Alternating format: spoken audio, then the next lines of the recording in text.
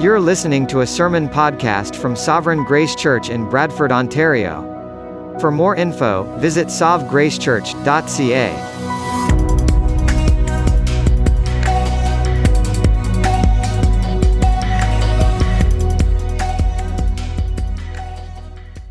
Amen. Well, if you have a Bible, I invite you to open your Bible to 1 Corinthians chapter 7. 1 Corinthians chapter 7. We're continuing our series in Gospel Foundations today as we address the topic of singleness. If you've been here over the last several weeks, you'll know that we were going through kind of a mini-series within Gospel Foundations on marriage. 5 sermons on marriage.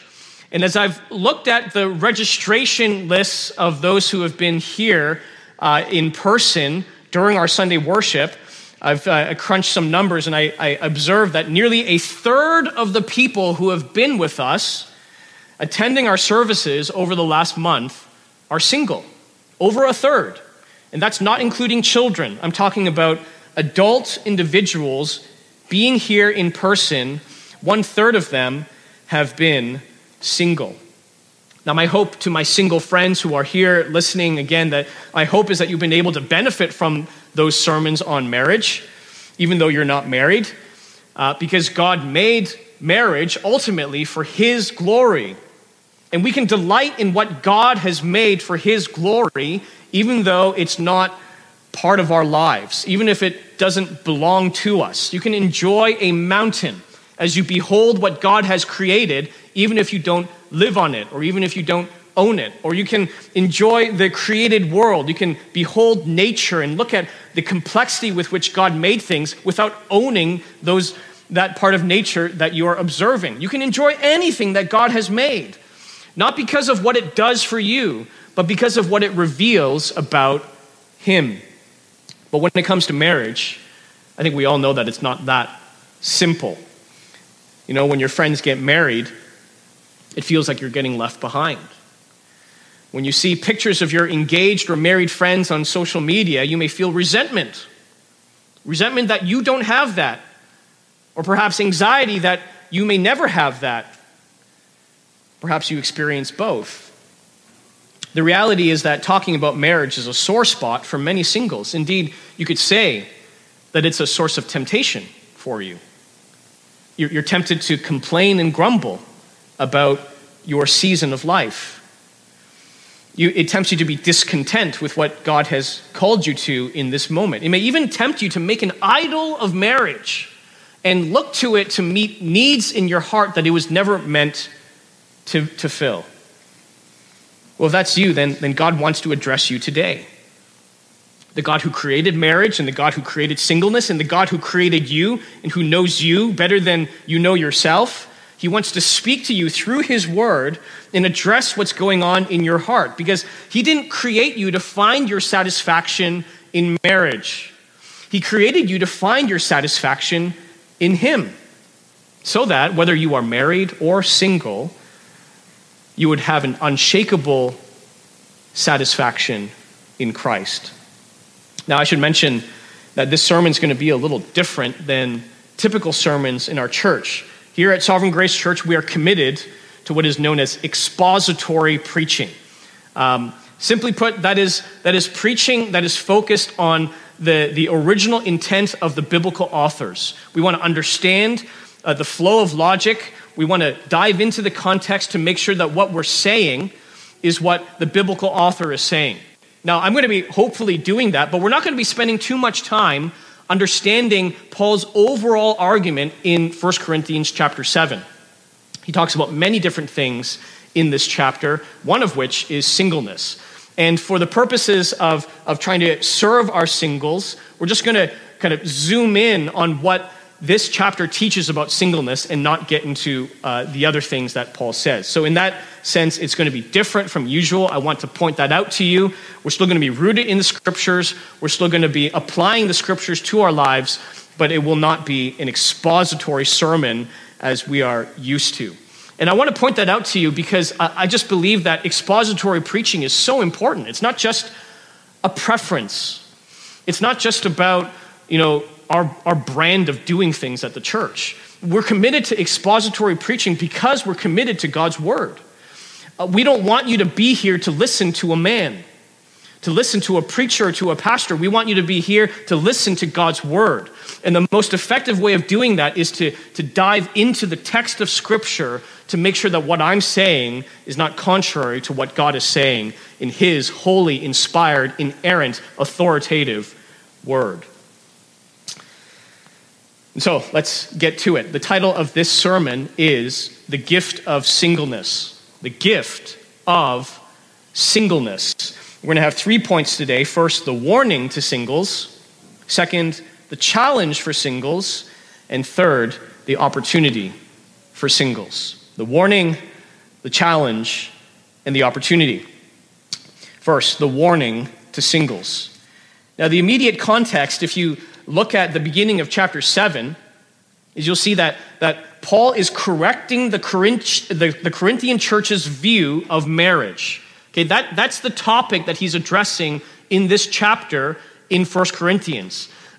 It turns out that there were some members in the Corinthian church who had a deficient view of marriage. And they were saying that marriage is bad. That if you get married, if you enjoy intimacy in marriage, you are somehow less spiritual, less pious than Christians are meant to be. Now, we might expect Paul to say, no, you're absolutely wrong. After all, Paul wrote Ephesians 5, the text that we saw last Sunday. He talked about the glories of marriage. He talked about how the love between a husband and his wife is the definitive, most beautiful picture of the love between Christ and the church. Okay, Paul has an exalted view of marriage. But instead of saying, no, everyone should get married, you're completely wrong, marriage is the best, everyone should want to get married, Paul says, well, both marriage and singleness are good. Both of them are good. Both of them have their place. In verses 7 and 8, he says, I wish that all were as I myself am. That is a single. He's a single man. Paul never got married in his lifetime. I wish that all were as I myself am, but each has his own gift from God, one of one kind and one of another. To the unmarried and the widows, I say that it is good for them to remain single as I am. Now you may wonder why Paul has chosen to address singleness here in 1 Corinthians and not in Ephesians. And if you're asking that, that's a good question. And to answer that, we need to remember that Paul is always writing his letters to a specific audience. And in the Corinthian church, there weren't just people who had a deficient view of marriage. There were also people who had an over-exalted view of sexuality. We saw that in, there's a man who has his father's wife. There are those who are celebrating that, highlighting it as an example of liberality and freedom. So Paul has to address both camps, those who say that all sexuality is wrong and those who say that all sexuality is good. He's responding to that by saying marriage is good and singleness is good. Each one is approved by God, and each one is ordained by God to display his goodness. So why? Why is singleness good? What's so good about singleness? Why would Paul call singleness a gift from God? Well, his first answer, and this may be a little shocking, his first answer is that it saves us from the troubles and anxieties of marriage. Verse 28, he says, yet those who marry will have worldly troubles, and I would spare you that. Those who marry will have worldly troubles, and I would spare you that. That's not how we typically think about marriage, is it? You walk into any bookstore or convenience store or grocery store, you look at the magazines about marriage and weddings, and you see the white dress there, and just imagine the headline being, warning, enter at your own risk, or don't buy this dress because it'll cause you a lot of trouble. I mean, that's kind of like what Paul is saying here. Marriage is hard. Marriage is difficult. Enter marriage at your own risk. And yet that's part of the biblical perspective of marriage. It's not the only perspective, but it is an important part of the perspective. Now, there are two ways in which marriage brings worldly troubles. The first reason is because of our own sinfulness. Marriage isn't just joining a man and a woman together. It is joining a sinful man and a sinful woman together. We saw this when we studied Genesis chapter 3. Remember Genesis 3, verse 16b? How sin has turned marriage into a never-ending struggle for power. Marriage is the original battle of the sexes. We saw this in 1 Peter 3 when Pastor Tim was teaching us about how patterns of disrespect infiltrate marriage and how difficult it is for men and women to avoid the ditch of passivity on the one hand and the ditch of dominance on the other. And now we see Paul saying here that those who marry will have worldly troubles, and I would spare you that. Listen, marriage isn't easy. Anyone here who is married would affirm that to you, even though that's probably not what you're going to see on their Facebook pages, okay? On our Facebook pages, we highlight all the beautiful, good moments. We curate our lives for the watching world to say, hey, everything's fine in that person's life, but that's not the reality. Marriage is hard. It's one of the hardest things you'll ever do. And I'm not just talking about bad marriages. I'm talking about good marriages too. There's going to be times in any marriage where both the husband and the wife will wonder, what have I gotten myself into? This is not what I signed up for. This is not what I imagined when I said I do. Now, we know that singles can envy the married, but did you know that the married can envy singles? Both, of course, are twisted ways of thinking, because the envy comes from demonizing your present situation and idealizing what you wished you would be experiencing. Sam Albury, in his book, 7 Myths About Singleness, he writes, the temptation for many who are single is to compare the downs of singleness with the ups of marriage. And the temptation for some married people is to compare the downs of marriage with the ups of singleness, which is equally dangerous. The grass will often seem greener on the other side. I was once at a wedding many years ago. It was one of the first weddings I ever went to. It was a classmate of mine where she and her groom were reciting custom-made vows to one another. You know, that's a common practice these days. And they were pledging their undying love for one another. And they were talking about how precious they were to one another and all of that. Well, a few months later, they were separated. And a year later, they were divorced. Marriage isn't happily ever after. It's a struggle. And even after the struggle, some marriages don't have a happy ending. The Apostle Paul knew both the glories of marriage and he knew the ugliness of marriage. He wrote that marriage refers to Christ and the church, but he also wrote that he wishes that all could be like him in order to spare them the troubles of marriage. Marriage is hard because of sin. Marriage is also hard because we live in a sinful world. This is the second way in which marriage leads us to worldly troubles. The day-to-day grind of married life just has a way of wearing you down. That's what Paul refers to in verses 33 and 34. He says, the married man is anxious about worldly things, how to please his wife. And the married woman is anxious about worldly things, how to please her husband. Marriage wears you down. You get worn down by the physical toll and the emotional exhaustion that marriage requires. There's all the regular stuff, like cooking and cleaning and taking care of your house and managing the finances. There's all that stuff, same things that singles experience, but it's that much more complex because you have to accommodate the needs and preferences and opinions of another person. Then there's in-laws. There's the whole question of in-laws. How do you relate to them? How often do you see them? How is everyone getting along? How much time are you spending with your parents and how much time are you spending with her parents? And then you add children, and then you have pregnancies and diapers and school and extracurriculars and Band-Aids and ER visits and parenting issues. Then on top of all that, you have harsh words. and you have unresolved conflicts, and you have misunderstandings, and you have hearts that sometimes grow harder and harder with each passing year when there is no resolution and forgiveness. Marriage is hard. And it leads to married men and women being anxious about many worldly things. Now, let me be clear. That's not to say that you can't glorify God in the day-to-day grind of marriage.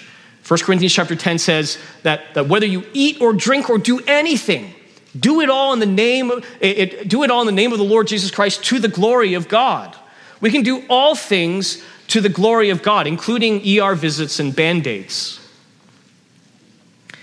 But the reality is that the more we have to do, the more complicated life becomes. And the more complicated life becomes, the more divided we become in our efforts, energy, and attention. There's a difference between being enslaved to worldly things and being anxious about worldly things. Jesus calls us not to be of the world, but we are still in the world. And if you are in the world, you'll have to attend to things in the world. And that's going to lead to anxieties, and that's going to wear you down. Marriage is hard because we're sinners, and it's hard because we live in a sinful, fallen world. And so singles, don't be fooled. Don't be fooled by the romantic photos of your friends' social media pages. Marriage is not that glamorous. It can be beautiful by the grace of God, but every marriage will be characterized by struggle, by sin, and by conflict.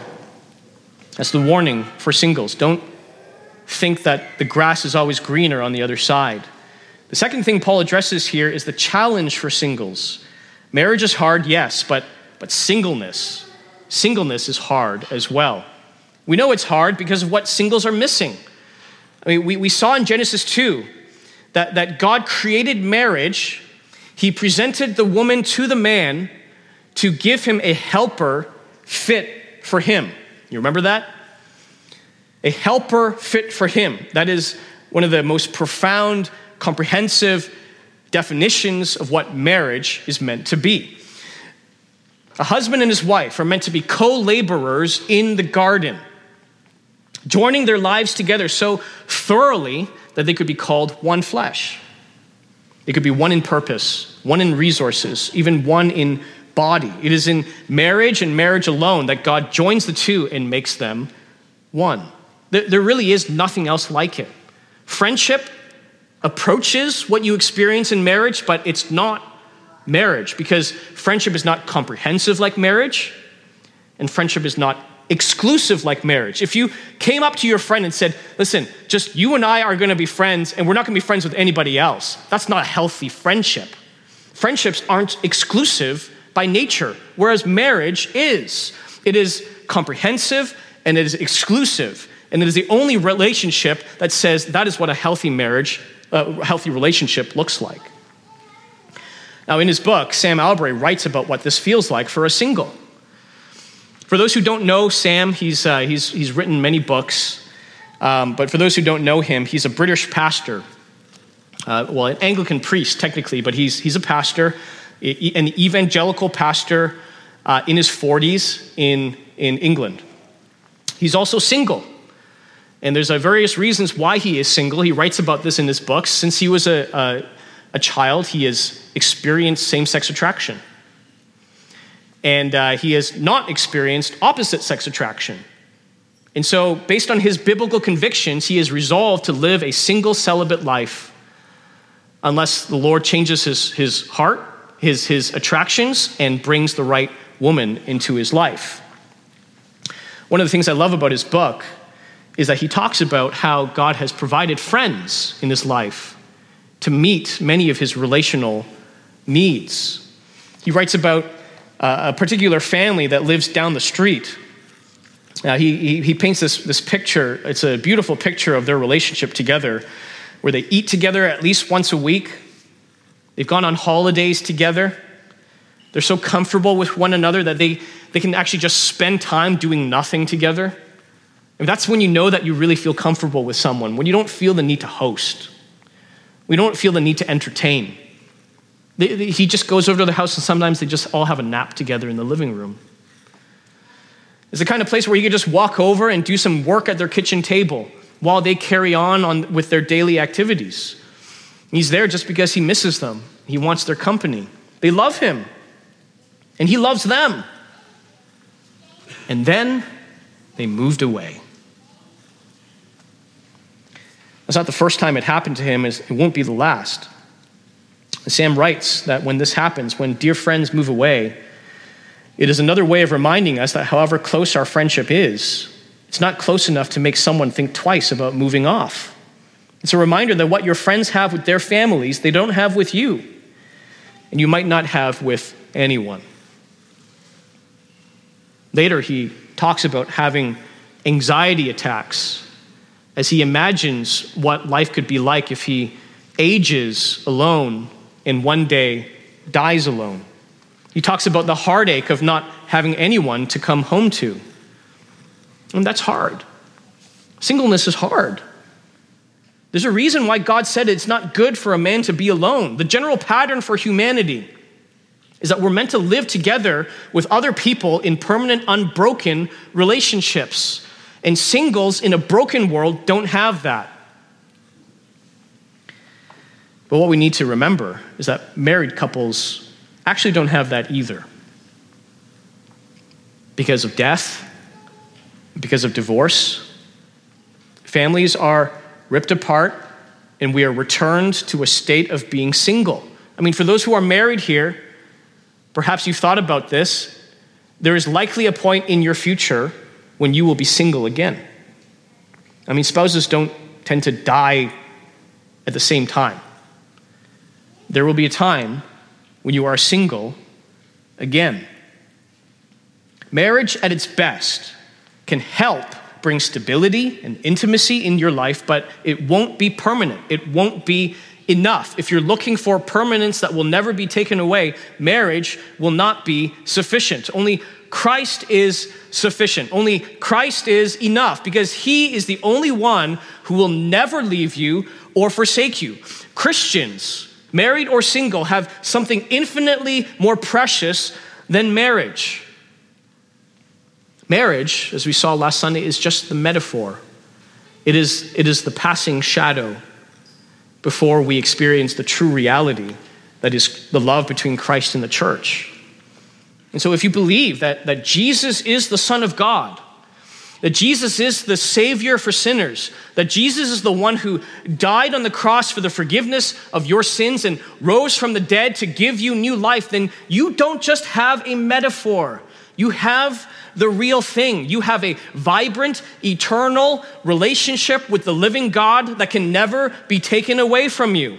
And that is why the Bible uses language for the Christian of saying Christ lives in you and you in him.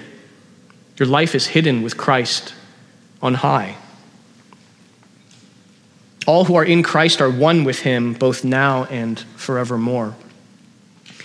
When I was a single man attending McMaster University in Hamilton, I remember struggling with my singleness at times.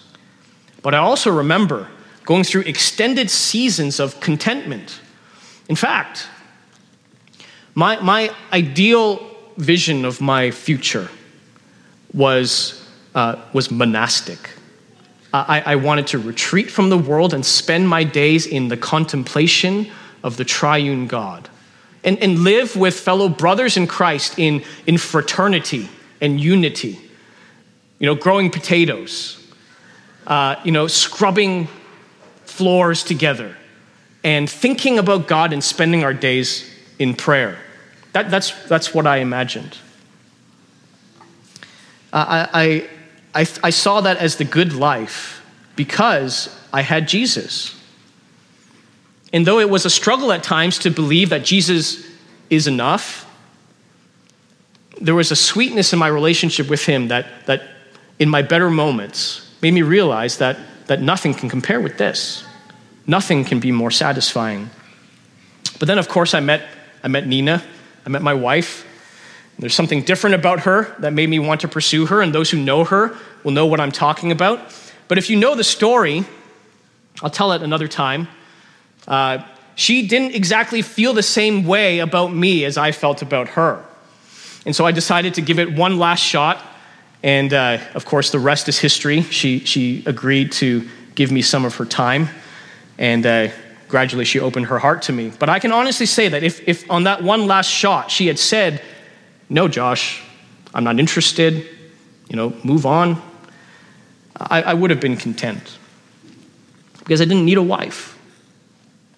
I needed Jesus, and I had Jesus. Jesus had chosen me, he had called me, he had forgiven me, he had cleansed me, he had met me in my greatest needs. And it wasn't because I deserved it. It was because of his grace. And that's where I always want to be, not just as a single, but as a married man. I want to be in that place where I don't need anyone other than Christ. Now, if you're married, and I can relate to this, you can say, it's hard for me to imagine life without my spouse. And that's true. It's hard to imagine that. I don't know how I would survive practically. But I want to get to the place where if Christ is in my life, Christ will be enough. Paul talks about a second challenge for singles in verse 9. He says, "But if they cannot exercise self-control, they should marry. For it is better to marry than to burn with passion." This is a very real struggle for singles. He's talking about unfulfilled sexual desire. And it is no doubt a difficult challenge. But my encouragement to the singles out there is to say this. Listen, burning with passion does not necessarily mean that God has destined you for marriage. Okay? Just because you burn with passion doesn't mean that the gift of singleness is not for you. Paul's not saying that if you burn with passion, you need to grab the first willing participant and marry them. Everybody burns with passion. That is part of human nature. That's part of how God made us. And so if everyone said, "I burn with passion and therefore I am to marry," we wouldn't have any singles. And Paul would be writing with futility about the goodness and the calling and the gift of singleness. Your desires aren't unique to you. They're universal across human experience. So what Paul is saying here is not, well, if you burn with passion, just grab the first willing partner and get married. He's saying if the right opportunity presents itself, if the Lord brings the right person, someone who loves the Lord, who is compatible with you, who shares the same values, then there is no reason why you can't get married. Marry them. That's a good thing. But if that doesn't happen, if the right person is not brought into your life by the Lord, then don't be a fool. Don't rush into marriage. Don't go around sleeping around either. Instead, cultivate self-control. Fight for contentment. Surrender yourself, body and soul, to the Lord as he works in your heart and shows you that he is enough. I am troubled by how many people say that if they don't want to be single, then God must not have given them the gift of singleness. When you think about it, that is a ridiculous notion. I mean, what if we said the same thing about the gift of marriage? There will be times in married life where you say, "I don't really want to be married right now." And if we let our wants, our desires, our preferences dictate our conclusions about what God has called us to, about what God has gifted us with, then I don't think any of us are going to be married. Our gifts are determined not by what we want, but by what God has ordained. Christopher Ashe says it simply. He says, "I know which gift I have by a very simple test. If I am married, I have the gift of marriage. If I am not married, I have the gift of being unmarried.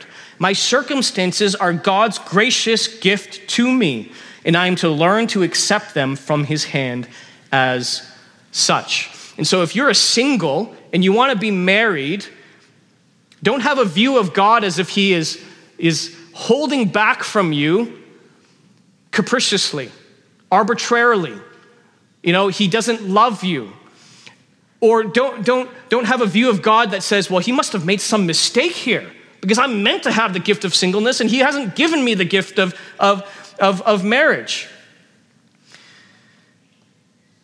If you are single, God has called you to singleness. And it means that God has work to do in you through the gift of singleness. My friends, if you are single, don't just see yourself as waiting for the gift of marriage. See yourself as living in the gift of singleness. God's gift is in your life right now. You are experiencing it right now. You know, singleness is not just some kind of relational purgatory where you have no purpose. You're just kind of drifting around. There is purpose in your singleness. And God has given you this gift for a reason. Well, what are those reasons? That's when we get to our third point, the opportunity for singles. Singleness isn't just about what you can't do. It's about what you can do to uniquely know and serve God. We see that in verses 32 and 34. The unmarried man is anxious about the things of the Lord, how to please the Lord. And the unmarried or betrothed woman is anxious about the things of the Lord, how to be holy in body and spirit. Paul's contrasting that with what he said about those who are married. Married men and women are anxious about worldly things. Their attention, their allegiance, their energy is divided. But for the singles, life is simpler. They have a chance to live in undivided devotion to the Lord. Your attention isn't being split between serving the Lord and serving your spouse. You can focus on serving Jesus and his bride, the church, without all the complexities of marriage. Again, that's not to say that serving your spouse is unspiritual or it doesn't please the Lord. Like we saw last Sunday, the Bible calls husbands to love their wives, to nourish and cherish their wives as their own bodies, just as Christ does with his body, the church. But it does make serving the Lord outside of the home more complicated. You know, when I have a long week, that wears on my wife. And if I am to be a responsible husband, I must take that into account the next time someone asks me to meet with them. I can't just be anxious about how to please the Lord. I have to be anxious about how to take care of my wife. And that is not a bad thing, but it is a complicating thing. I don't have the same freedom as I would have as a single man to serve the Lord outside of the home. But if you're single, you have a unique opportunity to be exclusively anxious about the things of the Lord and to devote yourself completely to pleasing him, because life is not as complicated for you. You are free to use your time without having to balance how it will affect your spouse. And you're also free to experience what the Bible means when it calls the church the family of God. God may not have provided you with your own biological family aside from your siblings and your parents and your extended family, but he has provided you with a spiritual family. You have a spiritual family in the church. And that is not just a quaint way of branding the church. It's a reality. It's a biblical reality that the church is the family of God and can be experienced as such.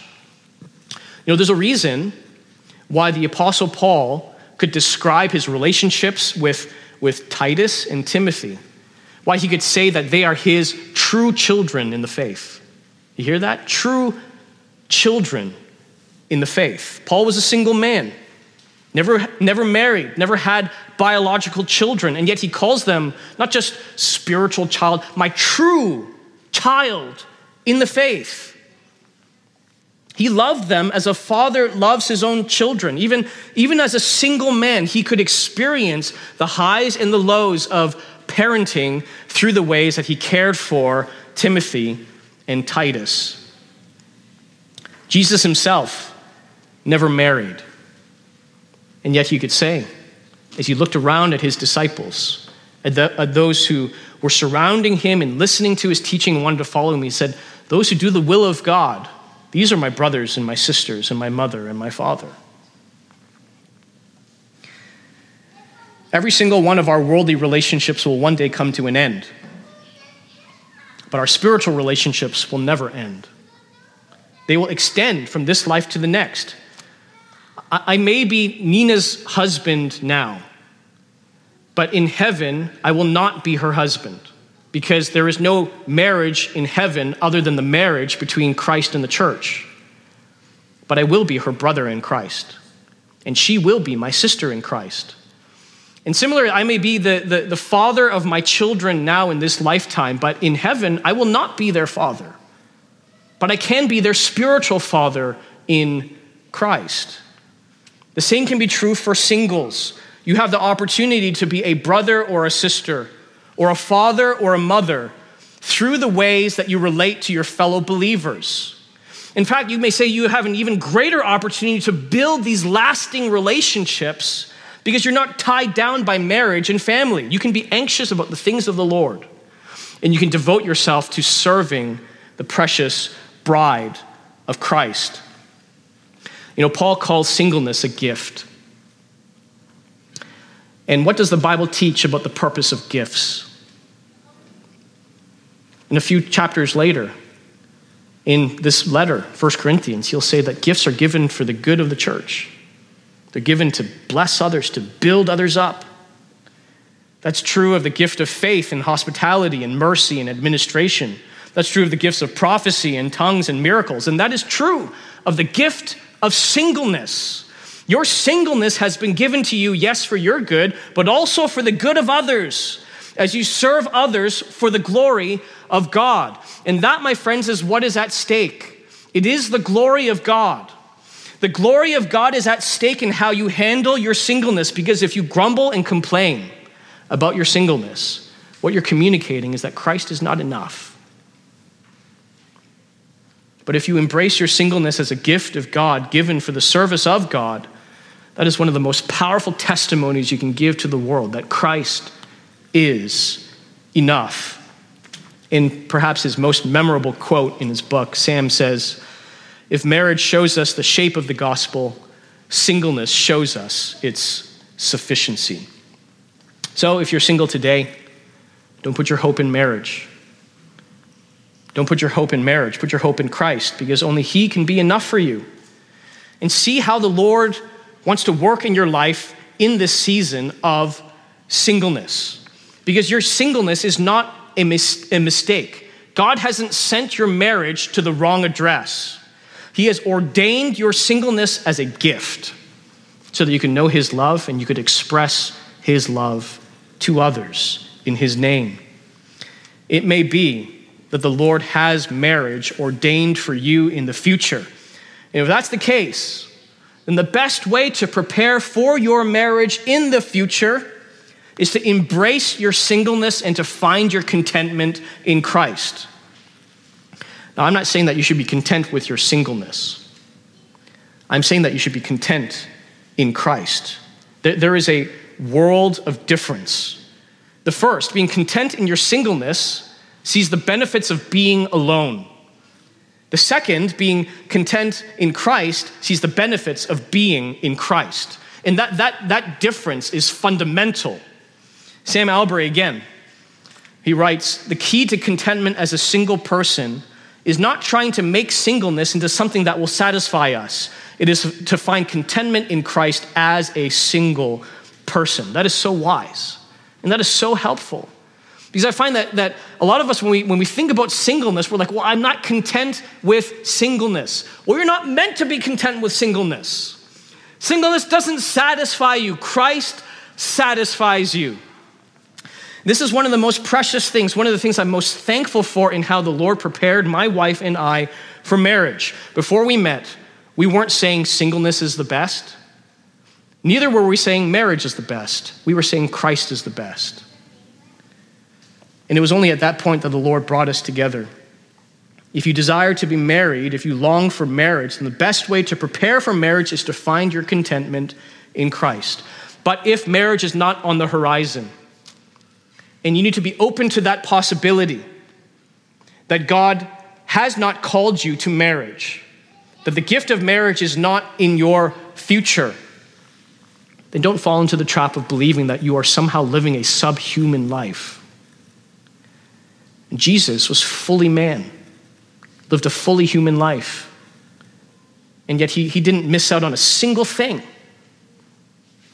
In fact, this is a bit of a theological point, but if we say that marriage is essential to human experience, we actually undermine the incarnation, the full human identity of Christ. He was fully man and fully God, but if we say that marriage is central to humanity, then we undermine the humanity of Christ. That's not true. Jesus was the perfect man, and he wasn't deficient in any way. He wasn't deficient in purpose or in satisfaction or in joy. He served his Father faithfully out of overflowing joy, and he didn't need marriage to bring him into that state. Follow Jesus. My single friends, follow Jesus in the path of singleness and see how he fills your heart with the same joy that characterized his life. Lastly, for those who are married, for my married friends here, and I'm saying this to myself as well, let us find ways to serve our single friends. Rather than looking out at who is gathered and writing off 1/3 of the people who are gathered here as people you could perhaps never connect with, people you could never have into your home, find unique ways to serve them, to reach out to them, to show them the reality that the church is the family of God, that they can have satisfying relationships in the church and not need marriage. I encourage you to find ways to actively serve them and fold them into your life. It's a reality made more complicated by social distancing rules and by rules about 10 people in your social bubble. But pray about opportunities. Find ways to let these singles know that their singleness doesn't have to mean solitude. Psalm 68 verse 6 says, God settles the solitary in a home. God settles the solitary in a home. This is the heart of God. It is to settle the solitary in a home. And perhaps he wants to settle the solitary in your home. You have so much to give to them. And if you open up your life, your heart, your family to them, I think you will find that they have a lot to give to you as well. Marriage is a gift. Singleness is a gift. Both are given by the great gift giver to build up the church. And so may we pursue both. May we celebrate both for our good and for God's glory. Let's pray. Father, thank you for the wisdom of your word. We find truths in Scripture that we do not find in the world. No matter how long we study the ways of the world, the ways of thinking in the world, we will not find truth like this. And not only that, we will not find satisfaction like this. We remember what Jesus said, if anyone thirsts, he doesn't say, let him come to marriage. He says, let him come to me. And streams of living water will flow from within your heart. I pray, Father, that if anyone here is thirsty today, that they have a longing for marriage, that they would come to Christ, that they would come to Jesus and drink from his unending wells of joy, so that whether they have marriage on the horizon or not, they would live a perfectly content life in Christ their Savior. We pray for your help in this area. We pray that you would help our church to do a better job of serving our singles, that together we would be the family of God. We pray in Jesus' name. Amen.